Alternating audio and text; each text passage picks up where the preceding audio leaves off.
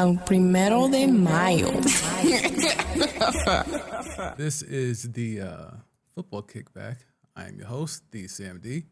Follow me on all the usual platforms at DCMD, wherever you can. But if you're new here, this is what I do. Every football Sunday, leading into the Sunday night football game, I pull up and I recap the 4 o'clock games and the 1 p.m. games. So tonight will be no different. When you pull up, make sure you do hit that like button. That helps the algorithm and all that good stuff. We want to do that. We want to help the algorithm because that helps get more people to come peep the stream and peep what we're doing here. We're doing top-notch, high-level, high-quality content, and we want to keep that going here. So thank you for those who have pulled up. Thank you for those who said they're going to check the replay. Appreciate that. So whether you're catching this live or in the replay, make sure to hit that like button.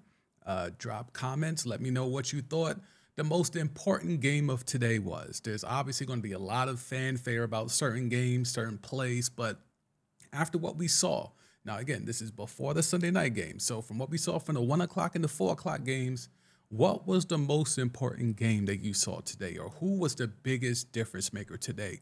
Let me know in the comments, whether it's on the live or whether it's on the replay. Let me know in the comments, who did you see today, or what person made an impact today that was the difference maker? Who was the biggest difference maker today? I'll let you know who my difference maker today was later on, but let's pull up the, let's see if we can get this going here. So one-man gang here, so let's get this up. These are the games we're going to be talking about. So we have the 4 o'clock slate here, which is Chiefs at Broncos, Bucks at 49ers, Panthers at Seahawks. And then we go to the 1 o'clock slate. So only 3 games in the 4 o'clock slate. So we were thinking maybe this might be a mid 4 o'clock slate. Didn't turn out to be that way. So glad for that, because that helps this stream. So, and then when we do get to the 1 o'clock games, Texans at Cowboys. There's a lot there to get into. Please believe there's a lot to get into there. And Vikings at Lions. Were the Vikings exposed? Did we finally get to see the Vikings get exposed? We'll get there.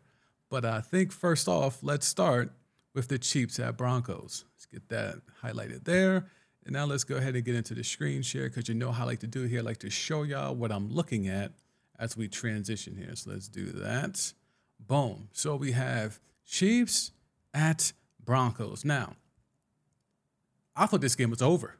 I thought this game was over because early on, they had field goal, touchdown, or some sort of order of that. The Chiefs were just dominant out the gate, and the Broncos were looking like the Broncos. It was like Russell Wilson in a mid-off and trying to figure out how to get this offense to do anything.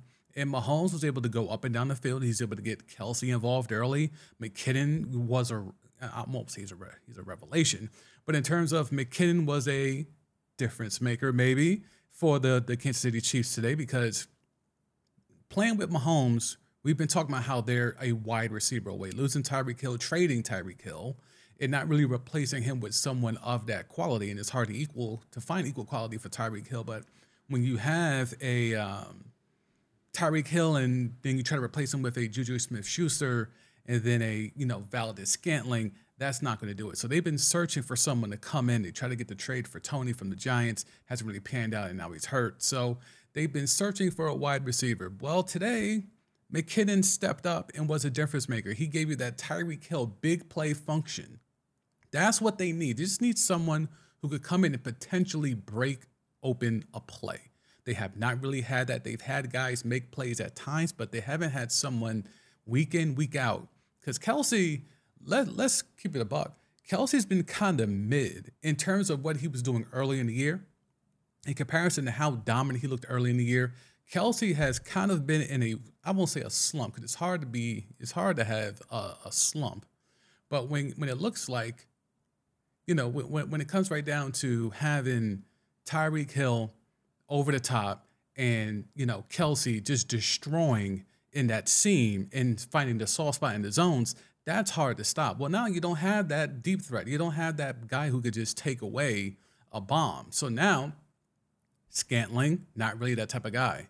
Now you have Juju, not really that type of guy. So now you're talking about, who else can we have? Who else can we have take the top off the defense? And they've been trying to take turns over the course of this season. So now, when it comes right down to it, look, they're a wide receiver away. They're still a wide receiver away. But what we saw today was Mahomes was not that great. As great as he looked at times when he was able to freestyle, when he's able to get outside the pocket and be able to throw off his back foot or throw across his body, or like he did with the play with McKinnon, just kind of shovel pass. Oh, I don't even know how to even describe that pass that he had to McKinnon, but it was definitely a playground play. It's definitely a freestyle out the pocket, just, making that eye contact. McKinnon, you move when I move, and we just going to make it happen. Drawing the defense enough, I throw it over the top of the defender, and away McKinnon goes with the speed that he has. So it looked to be like the game was a wrap, but it wasn't. And because they took away Kelsey.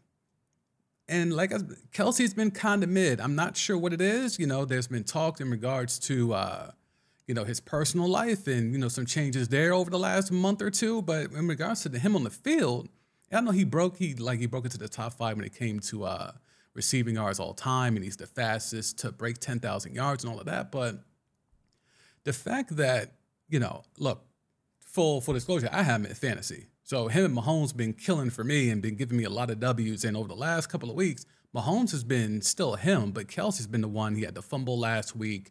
He had a couple of drops again today. And he just hasn't been himself. So when we look at this here, let's take a look more intently. See if we can zoom in here a little bit, or at least focus in.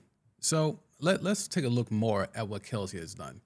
Kelsey, you could argue, should be the number one guy on this team in terms of targets, right? So he was second today, next to McKinnon and Juju Smith-Schuster with 11 targets. That's not going to be a recipe success that's not going to be a recipe for success for the Chiefs going forward. If that's what we're going to look at here, because that's not going to be good. If you're going to depend on Juju to get the majority of the targets, and I know Mahomes and Andy Reid, they like to spread the ball around, make sure all the potential playmakers get some touches, and that's fine. But what we've seen over the years is that when you have a number one, you need to make sure your number one is getting double-digit targets. I will become a broken record on this stream because I will come in here screaming from the mountaintops every single time. Your number one receiver needs to get double-digit targets every single game to establish the fact that he is, in fact, the number one wide receiver, the number one option for your passing attack. Right now, we're looking at Juju having 11 targets and Kelsey having 9. I don't know if that's defense. I don't know if that's scheme. I don't know if that's something where the Broncos were doubling. I'll have to go back and check the film on that. But when it comes right down to it, something has to happen with this Chiefs offense. They can look dominant at times, and then they could look like a bunch of mid. Now, I don't know if it's about the running game. We know they don't have a real running game, right? We know Pacheco, McKinnon out the backfield. That's not something to write home about. And they've tried to find, stopgap improvements, but they haven't really settled on anything. But let's move to the Broncos. Because we know the Chiefs are going to be the Chiefs. Mahomes, 3 touchdowns, 3 picks. He's finding a way to get those types of picks where it's like inexcusable at times, but because he's Mahomes, we let him slide. He had a few more of those today. 2 of those 3 picks today were like inexcusable passes that if any other QB threw them, we would be like really chomping at the bit to tear that person up. But because it's Mahomes, because he's got a ring already, because he's been an MVP already, he has the pedigree, we fall back. But Mahomes is trending in that territory where the freestyle playground ball is great when it works, but then when you're throwing into double coverage or you're underthrowing guys and it gets picked off, and you're just not seeing the linebacker covering guys, it becomes a problem. So the Broncos, though, Russell Wilson came alive. And then he got that big old knot on his head, looking like Hasim Rahman from years ago in that fight. But Russell Wilson, this is by far his best game as a Bronco, which isn't saying much. But Brett Rippon, and I see we have some comments here, and I'll get to those shortly. Brett Rippon, did we unearth something today? Just like we'll get to when it comes to the 49ers may have found a quarterback. Did the Denver Broncos find a quarterback today? I'm not sure. But Brett Rippon came off the pine with Russell Wilson, who was playing well, who was running the ball. That's the dynamic that Russell Wilson hasn't really exploited too much this season. And over the last 2 or 3 seasons, actually, when he was still at Seattle, he stopped running the ball effectively. Now, he runs himself into a lot of sacks. He holds onto the ball too long in the pocket. And all of his negatives and his fallacies have certainly been exposed throughout this whole entire season with the Broncos. But today was the first time, and again, this is all about the second half. Because the first half he was mid. He was probably worse than mid. The second half, Russell Wilson was who the Broncos thought they were getting. Now, a lot of that has to do with Jerry Jeudy. And you see here on the screen, we got 9 targets for Jerry Jeudy. And, he got demonstrative after him not getting a call. And he bumped a ref. He'll probably get a fine from the league from that. But for whatever reason, after that, he looked like Jerry Jeudy from last year. He looked like Jerry Jeudy from last year, where he goes out there and gets a couple of TDs. He gets 3 overall, but he got 2 of those from Russ. And he looked really strong. And that's what I think Russ thought he was going to get the entire season. Now, Jerry Jeudy's been battling through injuries. Cortland Sutton didn't even play today. He's been battling through injuries. And so he hasn't really gotten the full complement for the entirety of the season. So even though we're all, riding on Russ and we're all, making fun of Russ and tearing him down and let Russ cook and all of that stuff, but when it comes right down to it, he hasn't really gotten the full complement of weapons that he was promised to have, that he thought he was going to have throughout this season. He really hasn't gotten that. So what you're seeing here, or what you saw today, is a Broncos team that shows they can score. They can move the ball, even without a running game. When they had to open the offense up and play from behind with Russell Wilson as the quarterback, they were able to do it. And then when Russ caught that big old knot, Brett Rippon was able to come in and continue the effective play. So will this be a turning point? Obviously not for this season, but going forward in terms of establishing Jerry Jeudy, again, 9 targets. Clearly, how I give it up. I think he should be getting like what Juju Smith-Schuster got. He should be getting 11 plus targets per game. But was this something today that we can look upon next year and be like, okay, ever since that Kansas City game, they've been rolling. The offense has looked better. Russell Wilson has looked as advertised. Jerry Jeudy has become a guy that is entering that territory where he is a defined number 1 receiver. Like, will this be the catalyst for change in Denver? Remains to be seen. But I think that this is a very interesting game that Denver defense showed up extremely well in the second half. They kind of got caught off guard, Swiss cheesed up in that first half. But I think from what I saw in that second half, the Denver defense looked more like the Denver defense, because they have a top-notch defense. Like, don't trip. The record that the Denver Broncos have has nothing to do with the defense. It's all about the offense. So let me see. Let me get to the comments here. We have someone checking in. See if we can add it here. Where can we put this here? Shut down Russ for the year. Time to evaluate Rippon. I'm not mad at that. Like, that's something where you could really, make a case for that, because clearly what Russ suffered today was a serious injury. Anytime you have a big old knot like that, that knot's not going to go down in like a week or so. So maybe this will be the catalyst for change there. Maybe that's the catalyst for change. Maybe Brett Rippon, who's been there for a little bit, now gets a chance to step in and become the guy and show and prove. Maybe he becomes the next Mike White. Maybe he becomes the next Brock Purdy. Who knows? But I think that there could be something there. There definitely could be something there. Thank you for the comment. I appreciate it. When it comes right down to it, man, I really think not only do the Broncos need to evaluate the quarterback position, but they also need to evaluate just what the hell is Hackett doing from a coaching standpoint. There were a couple of times today where it seemed like the team was like lifeless. And I'm not sure what's going to happen. I'm not sure if they're going to evaluate Hackett this offseason. There's a real good chance that he could be gone. I mean, I wouldn't have hired him in the first place. I know why he got hired there, because he has the right last name.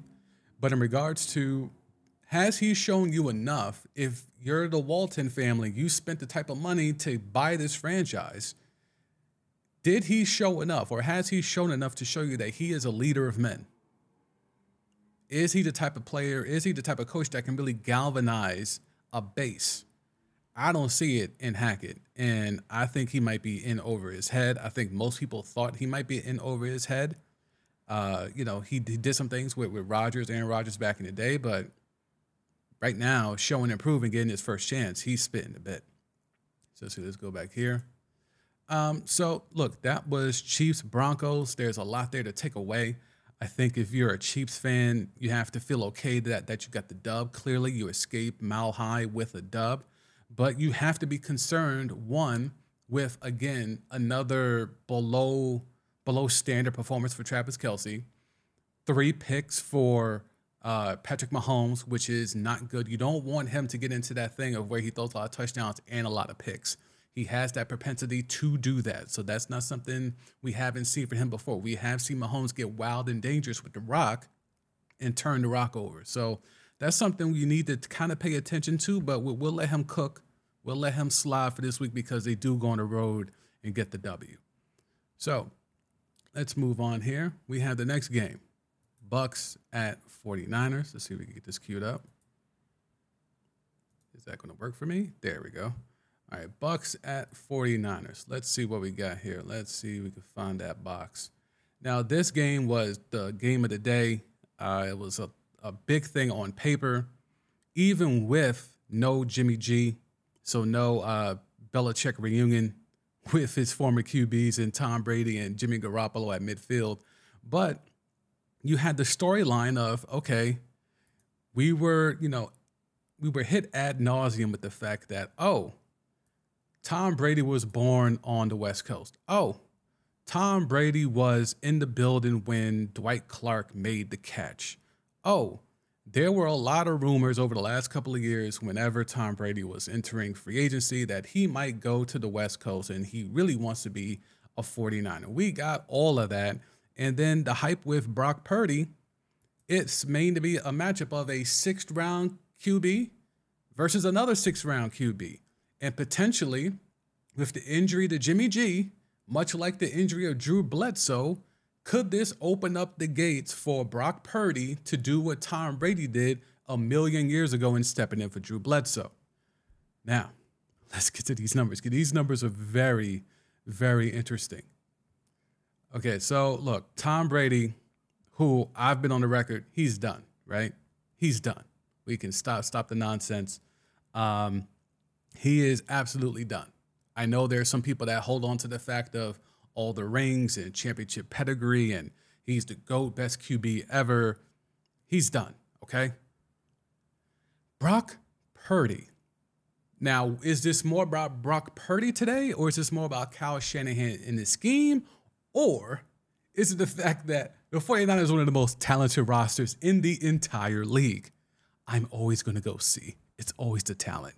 But Shanahan will get his props because, his scheme is nice. He does find a great way to make all of his playmakers interchangeable, whether it's Deebo Samuel, and we certainly hope that Deebo heals up. I just saw something on Twitter before I came live here on the stream that it's not his knee, it's his ankle. So they're hoping that he avoided a major injury the way that he got twisted up and bent backwards. It looked pretty bad. I was going to play the clip here, but I don't want to get it's too much. It didn't look good. So if you want to look at that on your own, feel free after the stream, of course. But when it comes right down to it, Shanahan finds a way to make sure his guys mix and match. And that's why that McCaffrey trade was such a big deal for them, because now you have 2 guys who are so interchangeable in Deebo Samuels and Christian McCaffrey that it's really, really going to be tough to stop them. Even with Deebo out, what you saw from McCaffrey today is how I thought he was going to be able to perform week in, week out. I thought once he left Carolina and was, fully ingratiated into the system, he'll be putting up numbers like this week in, week out. Like, I really thought this was going to make the 49ers go to the moon. Hasn't really happened like that. He's giving you some moments. He had that 3-touchdown game a few weeks ago. But this right here, the performance we saw today, was the Christian McCaffrey I thought we were going to get as soon as he got traded from Carolina. So you look at these numbers here. So 14 carries. Again, not a lot of carries. I mean, McCaffrey is the type of guy where you can give him the rock 20-plus times from a running position. So 14 carries, 119 yards, and a touch. But here's where the dynamic part comes in. You look down here, he gets 3 targets. So again, he only got 17 touches. 17 touches. Well, actually 16 touches. Only had two receptions with the 3 targets. But 17 targets, 16 touches, and he gave you, let's do the math, about $150. $150 all purpose from scrimmage.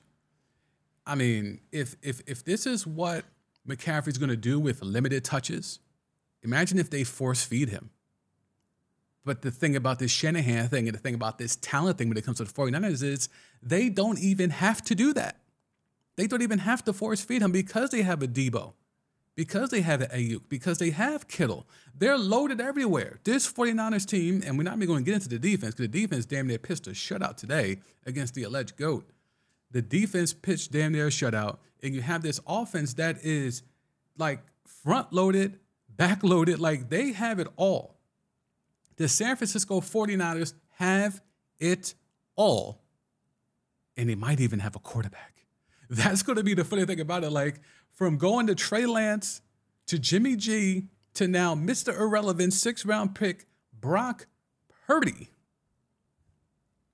This is where we're at.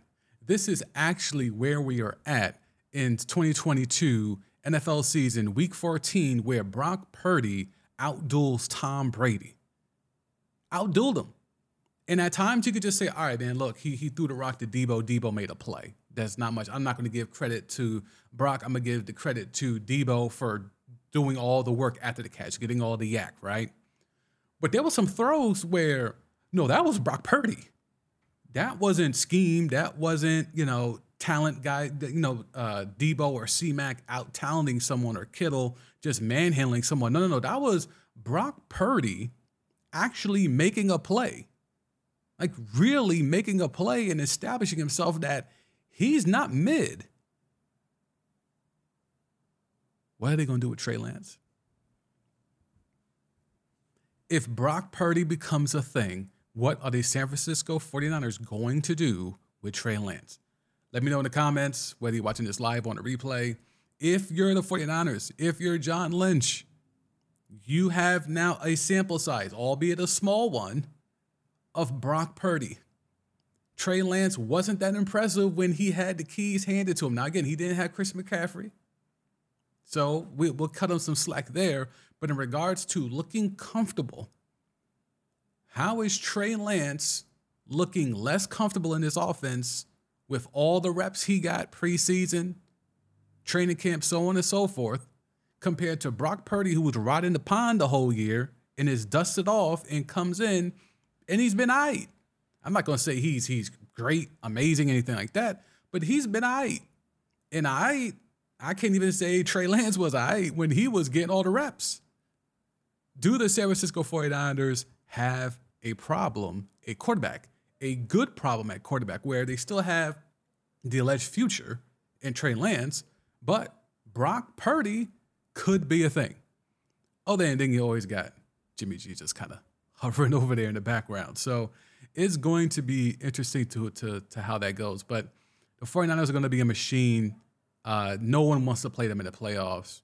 D'Amico Ryans should be a head coach in this league next year with the way that his defense has played. And where are the weaknesses for the 49ers? Where are the weaknesses? You could say QB, but if Brock Purdy is in this game manager mode, I mean, how many game managers you know with a 134 QB rating? How many game managers you know with a 134 QB rating? It will be certainly something to look out for, because assuming Debo, I don't think he plays next week the way that looked, but who knows, right? Who knows? With enough cortisone, anybody might be able to come off the pine. It's probably Debo. So in the playoffs, if they're healthy, good offensive line, great defensive line, great defense, if not the number one defense in the league, they're at least top 5. The 49ers are going to be a tough out. No one wants to play them. If you're the Eagles, you do not want to see the San Francisco 49ers come into the link. I don't care how good they've looked. You don't want to see a team like this come into your building in the playoffs. You don't want that. And if you're the Bucs, look, man, I think Tom Brady didn't want to be there. We know the collusion that he had where he wanted to be with the Miami Dolphins in their front office until the coast was clear. Then he could double back, spin the block, and become the starting QB. But he looks like a man that doesn't want to be there. And this offense, you saw him and Mike Evans have a long conversation early in the first half, and they just don't look to be on the same page. I don't think they've been on the same page the entire year. And I don't know. This is a team that wasn't supposed to be what it is, because Tom Brady wasn't supposed to be there. And, Julio Jones, I mean, just a bunch of names on this roster, but not a lot of production. A lot of names, but not a lot of production. But see, here's the funny part about it, and let's just make sure, as this is, I'm sure, updated. The problem is they're still leading this division. The Tampa Bay Bucks, as bad as they looked, with a minus 30 point differential, they still are in charge of the NFC South. That's the problem. This team is not a playoff team, but because that division is so horrible, they're going to get into the playoffs.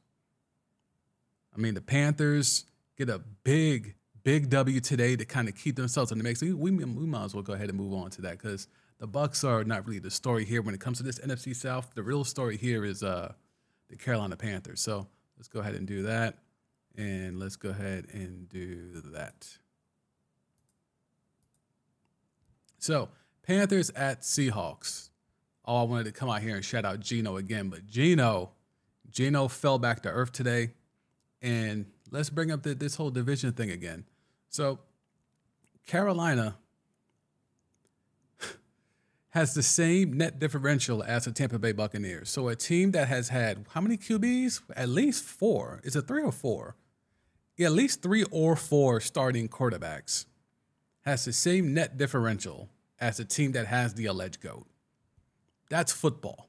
That's football in a nutshell. Because, they got rid of Matt Rule.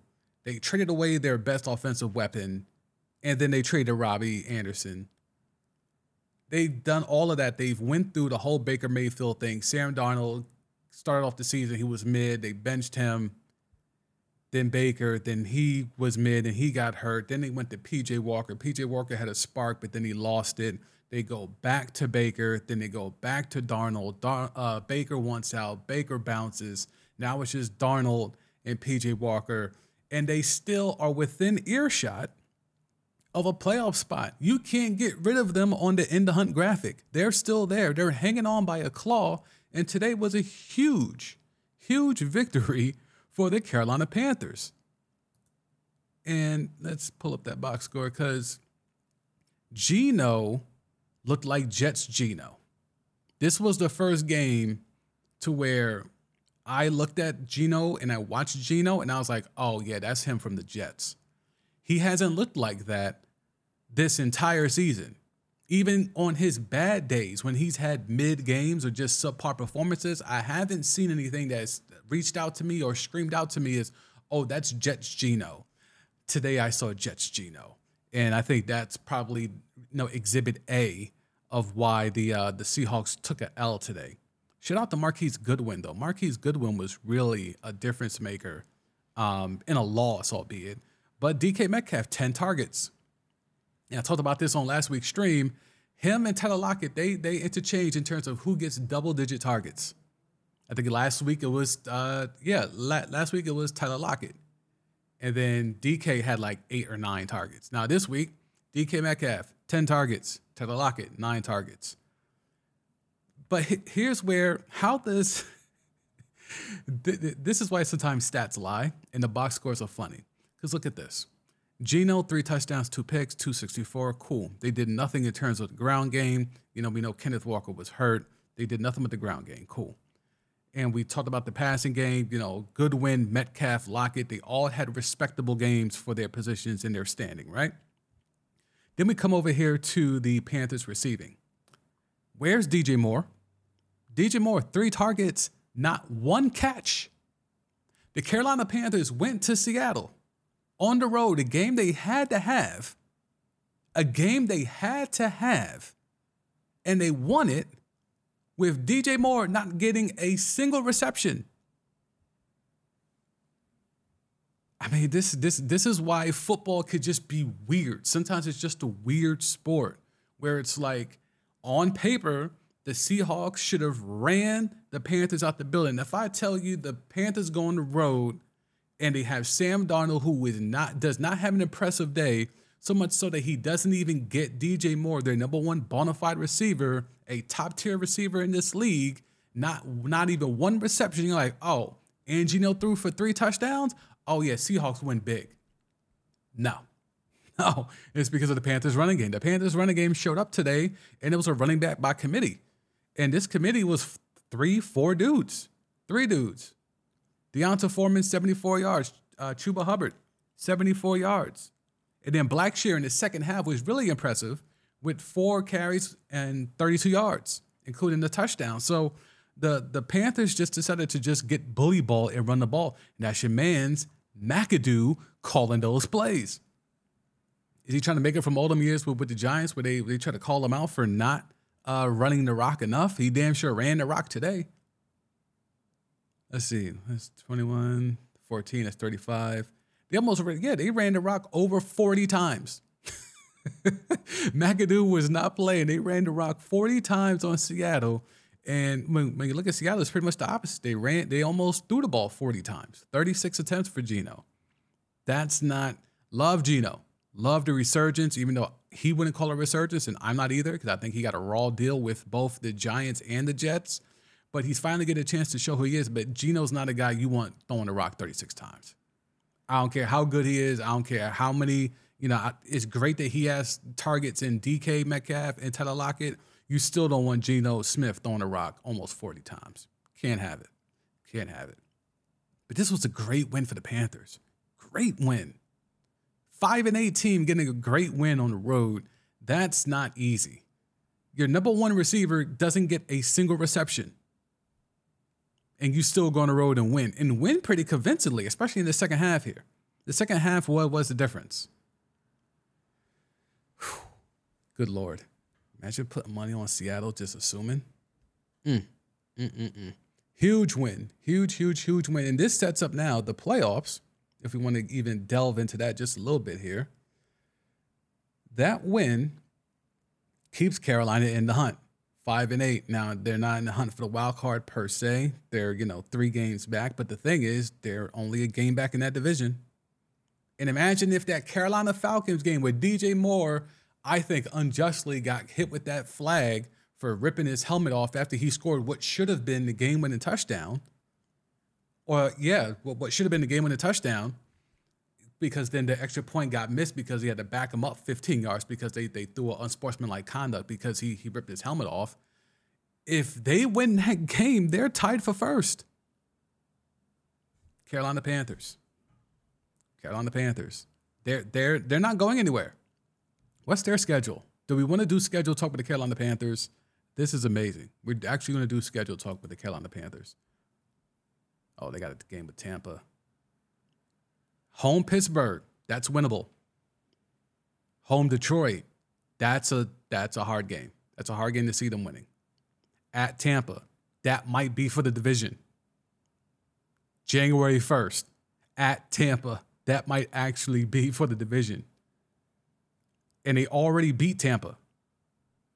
If they sweep the Bucs, take away that tiebreaker, I need that. I need Brady to spit the bit at the very end, most likely on his way out of Tampa.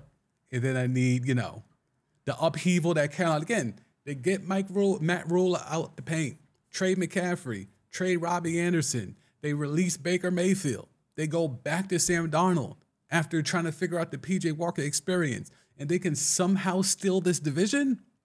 Amazing. Absolutely amazing. All right. That was a 4 o'clock slate. That was a lot there. 1 o'clock slate. You know where we have to start.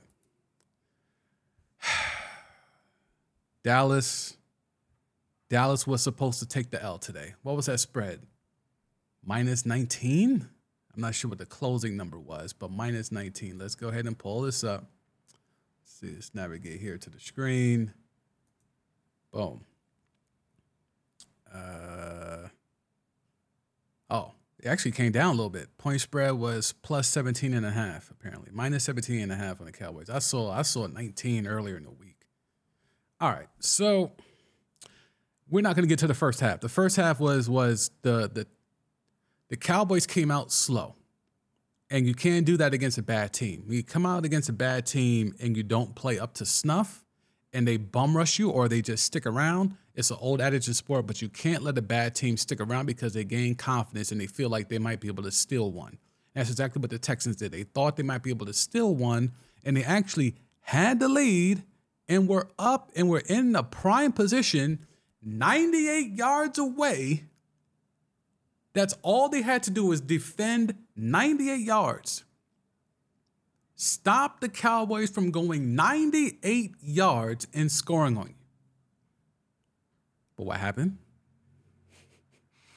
Lovie Smith and the cover 2 happened. That's what happened. And good Lord, if you've known me and you know my content for a while, nothing makes my blood boil more than watching a team play zone when it matters. Now I understand there's a place for cover 4, there's a place for cover 3, and I understand how you can mix and match some things, and that's fine. Cover 3, cover 4, I'm not so mad at. There are schematic ways that you can be unique and make that dynamic. But that cover 2, that cover 2. As a former Chicago Bears fan, I watched Lovie Smith in this Tampa 2 get carved up in every single big spot. Every single big spot, the cover 2 got Swiss cheesed up. Whether it was playoff games, the goddamn Super Bowl, big regular season games, fourth quarter comebacks, the cover 2 always found a way to show its fallacies when it mattered most. So today, when the Texans are up and they've got 98 yards to play with Dallas at their own 2, I'm like, Lovey, if you ever needed to go away from your system, now's the time. Don't just sit back and let them seam you to death. Don't just sit back and let them post corner you to death. Don't let it happen, Lovey. You've done all this work. You've taken a team that is clearly tanking and brought them into enemy territory in Jerry's world. And you could still won. But no, Lovey, you go back to that Tampa 2. Ain't no Derek Brooks on this team. Ain't no Warren Sapp. Ain't no Rondé. The dudes that made the Tampa 2 aren't on this team, Lovey. Not even the Bears version of it. There's no Urlacher. There's no Lance Briggs. What was Lovey thinking? Just allowing the Cowboys to march 98 yards and get a touchdown to win the game. And it should have been the Gallup, but they take that off the board. Zeke runs it in and 98. I think we have to drive here. I wanted to make sure we pull this up. All right, so 98 yards. I mean, how? How do you allow a team with their backs against the wall, literally at their own 2, and you just allow them to just dink and dunk their way down the field? Chunk play after chunk play.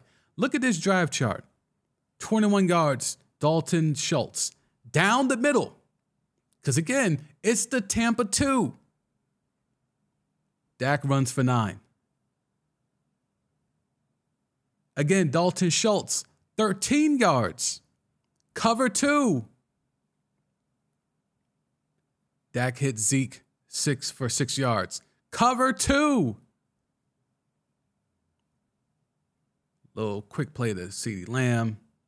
Another Dak run for 6 yards. Cover 2. Noah Brown, who was huge in this game. Noah Brown was huge in this game. 18 yards. Looked like a post corner to me. Cover 2. Again, Dalton Schultz. Down the middle. 18 yards. The way to attack a cover 2. And the reason why I'm so exasperated by this is because I watched it happen year after year after year when I was a Bears fan. You could take your tight ends and attack the seams because the linebacker is going to back up. So if you're a good enough tight end, you either sit either in front of the linebacker or you go over the top of the linebacker if you have the speed and the height to do so and attack that route where you're right in the middle, but you ride that seam, which is kind of you have to force the linebacker to make a decision. Is he going to follow or is he going to stick to the discipline of the defense and just sit in the middle? So man, I don't know what to tell you, but it's certainly a lot going on there. And Dalton Schultz killed him on this drive. And then Zeke was able to eat up some yards on the ground. They had that play to Michael Gallup where, for me, for fantasy reasons, I was hoping that was going to be 6, but it wasn't. They take it off the board. Then Zeke comes right back. And on 3rd and 2 at the Houston 2. So they went, how much time was on the clock? This thing was maddening. It was maddening watching this drive. 3:20 left at their own 2. Now they had a 2-minute warning. And then a score with 46 seconds left, excuse me. 11 plays, 2 minutes and 39 seconds, 98 yards. 11 plays, 98 yards, 2 minutes and 39 seconds. It was miserable. The Texans were right there. Sure, they covered, but I mean, a 17.5 point spread, I'm not going to give them any hand claps for covering. But in regards to winning a game. Now, was this a tank job? Does this falls into the narrative of a tank? Did the Houston Texans tank today? Did Lovie Smith decide back against the wall, 98 yards to cover? You know what? Just sit back. Sit back. Did Lovie do that to his team today?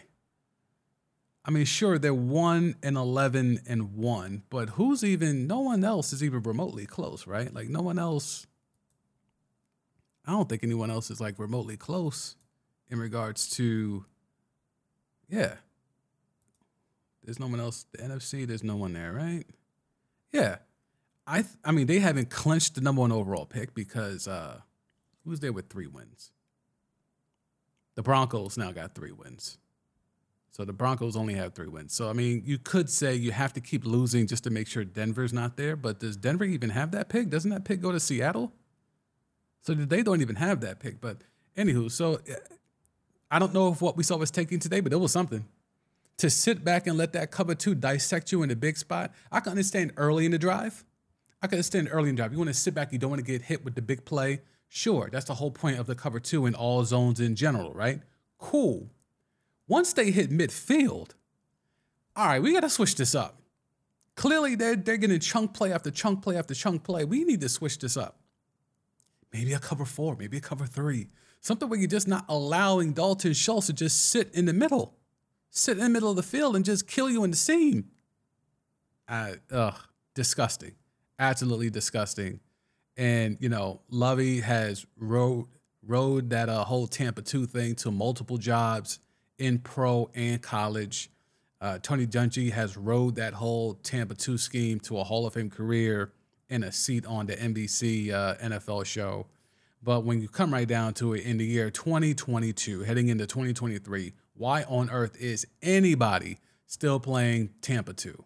Why?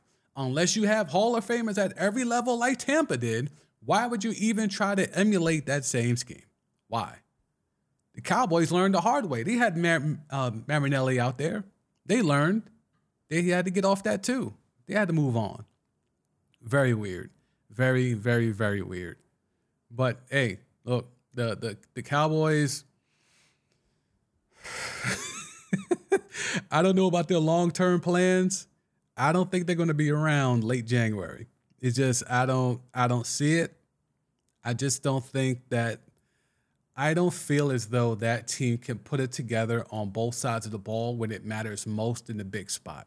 I think they'll always get this lopsided performance where today the defense was not that good. I know Lawrence made a play late on the goal line there, and that was important. So I'm not trying to poo-poo that, but I think when it comes down to when we get into these deeper games, when we get into these deeper months, in these deeper parts of the season, I just don't know if we could just keep on continuing and expecting the Dallas defense to just make a play. Because the offense will be there.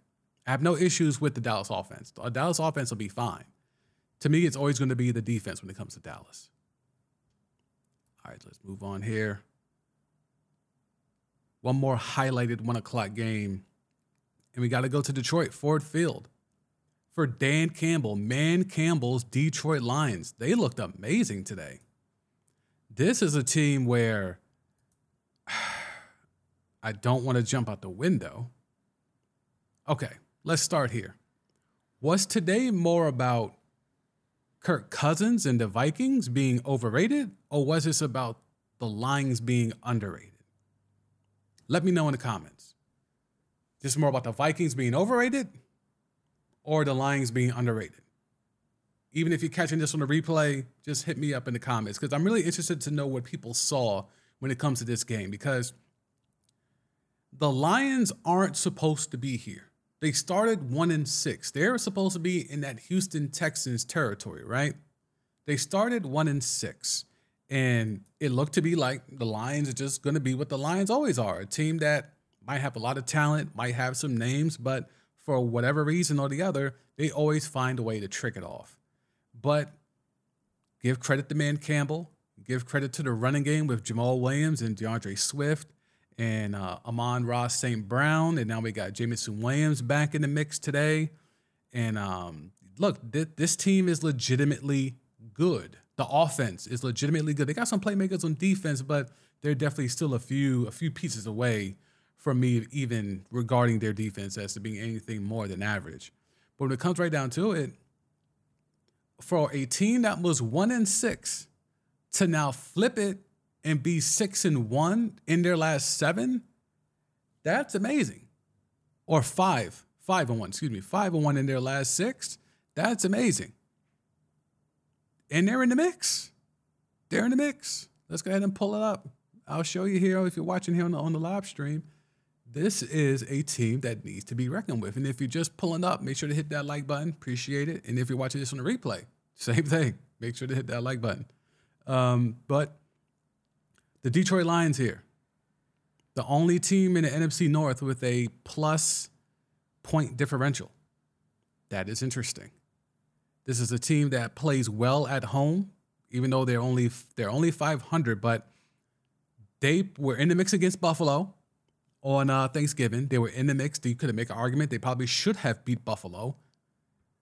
And if they do that, now they're 7-6, and that Giants and Commanders got that tie, and that might really alter things in the playoff race. But the Detroit Lions are here, and they're here because of offense, right? And they're here because Jared Goff. I don't want to say Jared Goff is now good. Jared Goff realizes I got a shit ton of weapons, and I'm going to use them, and he is smartly doing that, and he's doing it in a way where he out Kirk Cousins today. That's what I got from this game. He out Kirk Cousins today. And because he just kept feeding the rock to his weapons. Great quarterback. We know he's not a top-tier quarterback. We know he's not an up-and-coming quarterback. He's a vet at this point. We know who he is. We know that McVay was in his headsets all them years with the Rams and feeding them, telling them exactly where to throw, who to look off, all that stuff. We know all of that now, right? So we're not surprised when Jared Goff puts up numbers, when we look at his weapons, be like, oh, well, look at the weapons he has. Because if we're looking at DJ Chark with a big game and a touch, Amon-Ra St. Brown we talked about, Josh Reynolds has been a difference maker over the last few weeks here. And again, this is with, Jameson Williams. He gets that touchdown. That was a great moment. He hit him on the bomb. It's this Lions team next year. Now, again, I still think they're a quarterback away. As good as Jared Goff has looked of late, especially over this 5-1 run after starting 1-6, they're still a quarterback away. Imagine a good quarterback walking into this team where you have an Amon-Ra St. Brown, you have a Jameson Williams, we would assume by next year fully healed. And then you have the running game where you have a good running back in DeAndre Swift, who is a dynamic back. He can catch the rock out the backfield. And you have a guy in Jamal Williams, who, if they decide to keep him, is a guy that can grind some yards out and be effective on the goal line. The only thing they're missing is what they traded away to the same Minnesota Vikings, which is a tight end. They get a tight end, it's off to the races. And that's something I would have never imagined. As a guy that's used to watching the Detroit Lions over my lifetime, I have never seen the Detroit Lions have an offense that was considered dynamic. There's been times where they've had good players, obviously Megatron as of late. Even before that, even the Barry Sanders year, they had Herman Moore and Barry Sanders. That was cool. That was solid. That was enough to make the playoffs a couple of times with Wayne Fonts. But I mean, we've never thought, the Bobby Ross years were kind of an enigma for the Lions, but this offense is legit. This offense is not for play. And if you're the Vikings here, they're just overrated, man. The Vikings are overrated. I've been talking about it. I've been doing these streams the last 3 weeks. And every week I come in here and I'm like, I just don't know if the Vikings are good or not. I think it's for us to stop guessing if they're good and just say, despite their record, they're not good. It's okay. Sometimes things are anomalies. Sometimes you can win 10 games and not be good. And when your net differential is in the negative, when you've won 10 games, that should tell you all you need to know. You've blown out some teams, and then you've been blown out. The few times you've either won a lot of close games, which is what it is when it comes to the Vikings, or you do a lot of blowing out, or you get blowed out. Like, that's just how that is when it comes to, point differential. What happened to Dalvin Cook? He was a guy you could give the rock to 20 sometimes. I mean, Justin Jefferson, you look at these targets, 15 targets. Second half, he was destroying them. He was slicing them up. Because this game, much like the Chiefs and the Broncos, this game was thought to be kind of over early. But then the Lions just, the Lions kept letting the Vikings back into the game, and then Justin Jefferson kind of took over late. Hawkinson had a couple of drops. Literally a couple of drops because he had 8 targets and 6 receptions. Those two targets that weren't receptions, I believe, were drops. Adam Thielen. I know him and Diggs. Like, remember, there was a time where people had Adam Thielen over Stephon Diggs when the two of them were there. Then people realized, oh, we're silly. And then Diggs became the guy. And then Diggs leaves. So they get, all right, well, now back to Thielen. Oh, no, we got Justin Jefferson. So Thielen, who at one point was thought to be the guy, has been relegated now to the second guy, and he's kind of been forgotten about.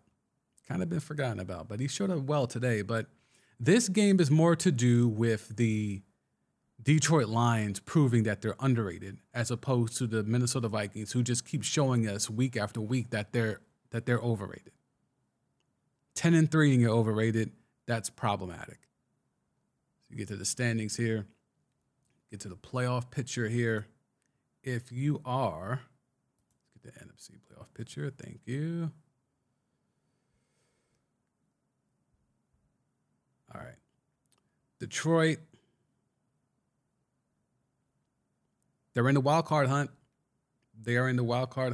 And you can, they're definitely not going to win the division. So it's wild card or bust. But with the fact of Seattle losing today, that was a big get for the Lions. It's going to be, look, and see, this is why that tie with the Commanders and the Giants, that might work out well for them. Because that might keep a team out like Seattle, like Detroit, because of the percentage, because of the win percentage. So these ties might be real things. I certainly hope not. I don't want it to be that. But these ties might come into play where, let's get off this screen here. The ties might come into play. And you don't want that. You don't want a team to be sitting at home just because two teams tied. There should not be ties in football, but that's a whole nother discussion for another day. Okay. We will take this off the screen because we don't have enough to put all the games up there, but wanted to give you all some production value when you see that. Okay, so what else do we see today? So we saw the Jets and the Buffalo Bills.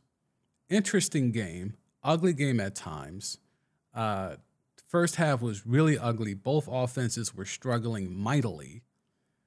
Second half was a little bit more action. You got to see a little bit more of Josh Allen doing Josh Allen things. And I'll say this about the Jets. Mike White needs to be the QB of the future. The moxie he showed today, the fact that he got off the mat a couple of times, was knocked out of the game twice, but still found a way to bounce back. I think to me, he has shown enough to warrant a chance, a legitimate chance to be the starter for this team. Zach Wilson, they could go ahead and they could dump him on somebody else or just outright release him. If the Cardinals could do it 1 year after getting Josh Rosen, just jettison him, why can't the Jets do that with Zach Wilson? He's not the guy. He's not liked in that locker room. That's been proven. He's talked himself out of that job. To me, he's played himself out of that job, but then he talked himself out of the job with his post-game comments a few weeks back. So Mike White needs to be the guy going forward. Joe Flacco came in there and immediately started fumbling and bumbling, which is what Joe Flacco is at this point in his career. So yeah, this is Mike White's team. This is Mike White's team, and they got so many weapons, the Jets. Like, they are outside of... No. Yeah, I said outside of the Falcons, because that was a debate I had here a few live streams ago where I was debating who's better suited in terms of we're just a quarterback away. Is it the Falcons with all their weapons in terms of Pitts and Drake London and Cordell Patterson and all the other running backs, Algiers in the backfield? Or is it the Jets where they have, Elijah Moore, Garrett Wilson, even Mims showed up today. Conklin's serviceable at tight end. Got Bam Knight, who has been a really good pickup, dusting him off as a rook. And then we know what they have in terms of their hurt running backs, which they have damn near 1 million of them. Who is better suited to be the best team that's only a quarterback away, the Jets or the Falcons? So the Jets really just need a quarterback, but I think Mike White is okay enough to be the game manager. I think he's okay enough to fit that role. He's not elite. He's not dynamic. He's not any of that, but I think he is good enough. Again, another guy that is in that Kirk Cousins mode where he's good enough to where you're not going to go draft a quarterback, but you also don't have the utmost confidence that he's going to be the guy that takes you over the top. I think Mike White has that as his ceiling. I think his ceiling is Kirk Cousins. And if I have a whole bunch of weapons surrounding a guy that's Kirk Cousins, I mean, that's been Kirk Cousins effectively his whole career, outside of the Washington years where he didn't have a lot to work with, but still put up respectable numbers. But ever since he bounced, he went to a team that had a lot of weapons, and he's become way more than serviceable. Some people actually believe Kirk Cousins is good. I think Mike White is doing the same type of performance where Mike White's got so many weapons around him, people are starting to think that he's good. Garrett Wilson, Elijah Moore, Denzel Mims. Let me pull up the screen here. This roster is solid. You look at this with what they're able to accomplish here, week in, week out. Bam Knight running the rock. Garrett Wilson, Elijah Moore, Denzel Mims. Like this is, yeah. The Jets will be fine as soon as they figure out that it's actually Mike White and not Zach Wilson next year. This year, it remains to be seen if they can sneak into the playoffs. It's possible. They're not out the mix yet, although this was a very bad loss today for their playoff chances. But let's get to Buffalo. No Von Miller. They shut him down. And the offense looked mid. Why don't the Bills run the rock? And not run the rock with just Josh Allen, because we know he could do that anytime he wants. But Devin Singletary, you see it here. James Cook, who people thought, he was a sneaky pickup for people in fantasy. They thought he might be a guy that could go off. But now look, give credit to the Jets defense, right? Jets have a top-tier defense. But Josh Allen's supposed to be the MVP, allegedly. Josh Allen's supposed to be him. Josh Allen's supposed to be a 101. And 16 to 27 at the crib, 86.5 QB rating. I understand weather was not the greatest. I understand, but it's Buffalo. He's built for that, right? He should be used to that by now, right? Stephon Diggs, 5 targets. Is that sauce? Or is that something that I did a video on my YouTube channel? And if you're here for the first time, thank you. Make sure to subscribe and hit that like button. But besides that, I have a video where I talked about Josh Allen needs to get the ball to Stephon Diggs more. And today, 5 targets. That's not I don't know if Stephon Diggs will say anything, but we know how Stephon Diggs gets when he don't get the rock. He's a top 2, top 3 receiver in this league. He would say he's number 1, but I'm just going to be, I'll placate a little bit, just say he's top 3. You can decide who you have. He's top 3. You can't name too many more until you get to Stephon Diggs in terms of top guys in this league. Another top tier receiver, 5 targets, can't have that. As great as Sauce is, can't have that. And if that's going to happen, right, let's say Sauce did his thing against Stephon Diggs. Cool. Then that means Gabe Davis, Isaiah McKenzie, somebody else should be eating. If you look at this box score, Dawson Knox got the most targets. Can't have that. I don't care if the defense is allowing you to get that. I feel bad for the Jets in the sense that they had a real chance to steal this game, but because they had Mike White coming in and out of the game because the Bills just kept teeing off on him and they kept knocking him out, kept taking rip shots, losing, having shortness of breath. I think if they have Mike White at his full capacity, they have a chance to steal this game on the road and sweep Buffalo. That would have went a long way towards deciding the AFC East, but the Bills survive. Now they're just trying to hang on just to get to the playoffs. Now it seems like the Bills are just trying to, sneak their way in to a top tier seed, to a number 1 overall seed, because it's them in Kansas City at 10-3 now. And we'll get to Baltimore. Baltimore finds a way. Baltimore, Cincinnati, both 9-4. They keep finding a way to get W's. But let's do one last quick look here for the AFC leaders here for the Bills. The Bills at 10-3. And the Jets, the Jets will make the playoffs. The playoffs started today. The AFC East had 3 teams. I don't know if you're a top tier team if you want to see the Jets come into your building. I don't know.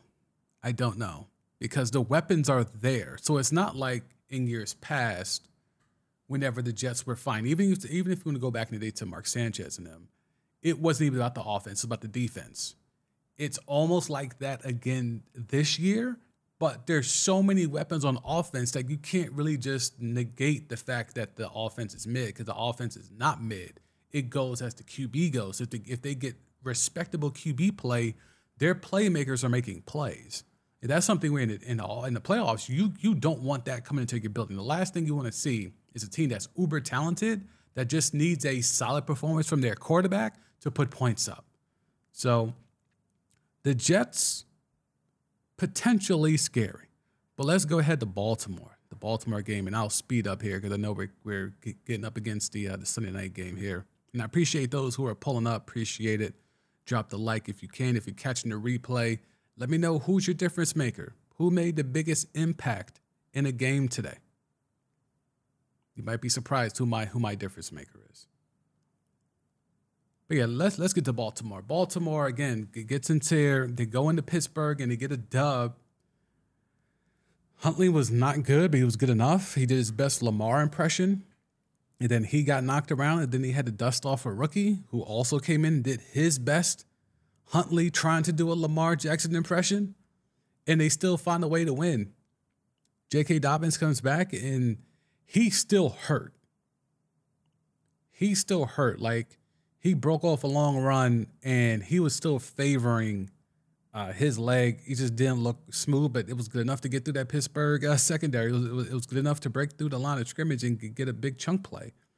But the Ravens just find a way. Calais Campbell still doing it, still blocking field goals. It's.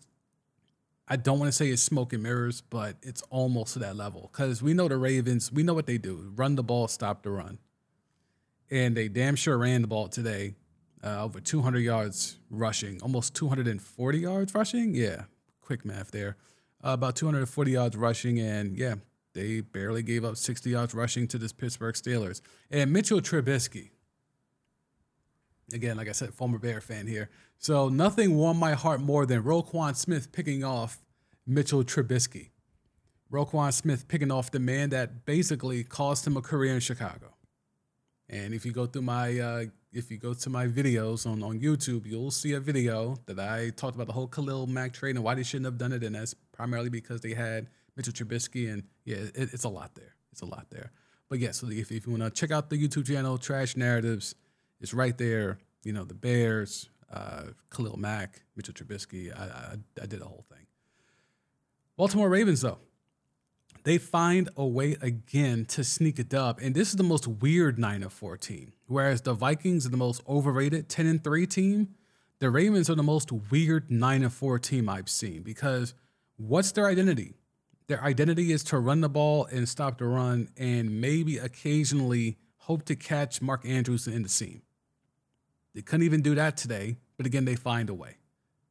Deshaun Jackson, they had to dust him off. He gets a couple of catches. Demarcus Robinson was the leading target getter with Mark Andrews with 6 targets. So Tyler Huntley did not look good, but he was serviceable. And then Anthony Brown came in there and tried to be like Tyler Huntley, who was trying to be Lamar Jackson. And yeah, it was a weird game to watch. It was an ugly game to watch, but it was a clutch game. Justin Tucker, when you have Justin Tucker,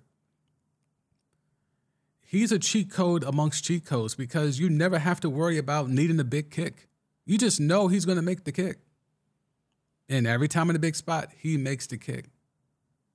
So you just keep hanging around, keep it within distance, keep it within a 3-point difference, because we know if we get within earshot of a field goal, Justin Tucker's going to make it. 9-4, the Baltimore Ravens, and you know they were close to getting Lamar back for this week, so I would assume they'll have Lamar for next week. If this team could be 10-4, it's going to be another weird 10-4 team. Like, yeah, the Ravens are just weird this year. I just wish they would just for once get Lamar Jackson some help. But that's a rant for another show. The Bengals and the Browns. So the Browns had a chance here to go on the road and see if they can hang tough with the Bengals. The Bengals improved to 9-4. Joe Burrow did Joe Burrow things. Jamar Chase was him. And Cleveland's another team where they certainly have a quarterback, as nasty as he is. But they certainly have a quarterback. I'll come off the screen here. The screen's taking a little bit too long to load. So the Cincinnati Bengals, Joe Mixon comes back. P. Ryan has another solid performance. I'm not sure what you're expecting from the Cincinnati Bengals because they keep showing you that they're a really good team. I just don't know. I don't want to say last year was a fluke. I just don't know if they can run that gauntlet again this year. I know they beat the Chiefs last week, and, you know, Burrow seems to have a thing against the Chiefs, so that's cool. But I just don't know if I can you see the Bengals going on the road in a big spot and getting the W again? I know they did it last year, so I'm not stupid. What I'm saying is that based off what you've seen from them this year, that was last year. They snuck up on a lot of teams last year. We can admit that. They're not sneaking up on people this year, and they're still 9-4. But the thing is, how confident are you in them going to Buffalo? How confident are you in them going to Kansas City again? Like, where does this confidence? Where is your confidence in the Cincinnati Bengals? Because to me, I'm still trying to navigate it. I'm really still trying to figure out what exactly this team is. And let's go to Jamar Chase, 15 targets. Number 1 receiver, 15 targets. 10 receptions, 119 yards. Doesn't even matter about anybody else. Tyler Boyd did nothing. Doesn't matter. Cincinnati's going to be a team that's going to be a hard team to beat in the wild card. They're too good to be a wild card team, but because of how good the other teams are, because of the fact that the Ravens keep finding a way to win games. Do we want to do the schedule here? Let's see the schedule. Let's see Baltimore's schedule because I find that interesting. Schedule. Because I'm not sure. I can't recall if they have played. Have they played Cincinnati twice? They beat Cincinnati already. Wow, this website's really aggy. Come on, Yahoo. All right. Last game of the season. Okay, we'll come off the website. It's been a little aggy. The last game of the season. Baltimore at Cincinnati. Yeah, they have it scheduled for 1 o'clock. That definitely will not be 1 o'clock. They're definitely going to flex that. They're flexing that somewhere. That should be, look, sometimes the schedule makers, they know. They know. Baltimore, Cincinnati, Lamar and them trying to keep it close, and Joe Burrow and Jamar Chase trying to blow it open, bombs away over the top. That should be really interesting. I'm here for that. Okay, let's wrap this up here. Quick hit. The Eagles and the Giants, I won't even get into the screen share on that. Eagles are them. We say players are him. The Eagles are them until proven otherwise. And, they take care of business. The Giants are outclassed, outmatched. They just don't have the weapons to match up. Jalen Hurts, I think, is the front runner for MVP. He played like one today. It was easy. He does it easy. He seamlessly just runs. He seamlessly just runs and takes advantage of the opportunities when it's given to him. And that's something where at one point in time, Russell Wilson used to do that. And that's why the fall from grace for Russell has been tough to watch, because at one point, Russell Wilson had that thing where he was throwing dimes. And this is later in his career, not early when it was mostly just the defense keeping the games close and Russell had to make a couple of plays. Like when Russell finally learned the playbook and finally learned to be a QB at this level, he was able to pick and choose of knowing when to run and knowing when to pass, and he had that seamlessly. Jalen Hurts has that, and it's way too early in his career for him to be having it, but he has it. And, of course, he has weapons. I mean, it's great to have A.J. Brown. That was a great trade, so much so that it got the Titans GM fired. And he should have been fired right after he made that trade. I don't know why it took them so long. But the Eagles are going to be them. To me, the key will be the defense. Like I've been trying to talk about them here on this stream. If I don't know what their identity is on defense. I know what it is on offense. That I'm clear on now. But when it comes to defense, I'm just not sure what their identity is. Jacksonville takes care of business. That was a huge win for them, and a bad one for the Titans. The Titans, look, Ryan Tannehill, they were able to disguise him the last few years because he had Derrick Henry to hand the ball to and A.J. Brown to throw to. Well, now he no longer has A.J. Brown to throw to, and all he has is just to keep handing the ball off to Derrick Henry, and that's not going to be enough. So that the Titans were mid. I think the fact that they have hung on for this long with a respectable record shows just how good they are on defense and just how great Derrick Henry is. But in regards to them as a team, nah, they're not. No, there's not much there. There is not much there, and that team doesn't really bring too much to the table when it comes to firepower. And in that division, where a division that they were thought to just, between them and the Colts, were supposed to run away and hide, and neither has done that. Both teams have been under scrutiny. Both teams have been mid at times. Both teams have been exposed at times. There's a lot there when it comes to trying to figure out what the Tennessee Titans are. I know they're built around King Henry, and there's nothing wrong with that. But at some point, you have to throw the ball. Unless only the Ravens could get away with not being able to throw the ball proficiently. Only the Ravens. And it took them having a otherworldly dual threat quarterback to do that. And the last thing Ryan Tannehill is otherworldly. What else do we have here? Is that the last game? I think that's the last game. Let me just do another quick check here. If you wanted to know about the Sunday night game, they're into the second quarter. The Chargers are up 3-0. So a low-scoring game. You're not missing much. So thank you for still hanging in here on the stream, because you're not missing much in Sunday night football, apparently. Two teams that we thought would be able to put up a lot of points has not happened so far. So thank you for hanging in there. All scores. Let's go ahead and just make sure I'm not missing anything. I don't think I am. Touched on that. Yep, I think we're good there. All right. So if you're new here, I do this every week. I do this after all the 4 o'clock games. I pull up and recap what I saw. And I asked you all who was your difference maker? And if you're watching this on a replay, be sure to put that in the comments. Who was your difference maker? To me, I think the biggest difference maker for Week 14 of the NFL, and this might surprise you, it really might, Mitchell Trubisky. Mitchell Trubisky was the biggest difference maker, and he kept the Baltimore Ravens in the mix. Like, if the Ravens find a way to win this division, I think you could point to the game we saw today, the performance we saw from Mitchell Trubisky, fresh off the bench throwing 3 picks, including one to his former teammate, Roquan Smith. Having that happen, I don't think that was by coincidence. So to me, the biggest difference maker today, now you can look at this in a good way or a bad way. Your difference maker could be someone that played great.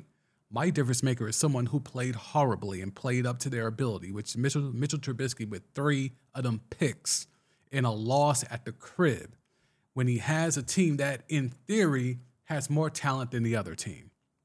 So I know Mike Tomlin, I feel for Mike Tomlin.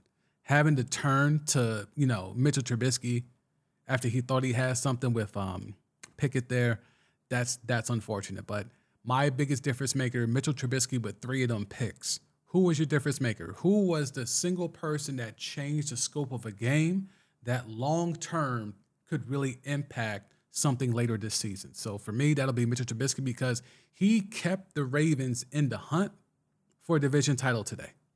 That's what he did. So that will wrap things up here for Week 14 of the Football Kickback. I am the Sam D. I appreciate you for listening. Like this stream, subscribe to the channel if you can. I will be back here again for Week 15 doing the same thing, recapping the games, going over the 4 o'clock games first, tackling the 1 o'clock games later, asking you who was your difference maker. I will tell you my difference maker, and we take it from there. Follow me on all the social media platforms at TheSamD. That's TheEeSamD. Like I said, subscribe to the channel, like the channel. If you want to donate, there's a button there. If you want to find out more about how I live stream like this, being able to pull up the screens and stuff like that and have stuff fly in, fly out, I use Ecamm Live. If you want to check out Ecamm Live, you can use my link in the description. It's right there. So for TheSamD, I'll see you guys next week.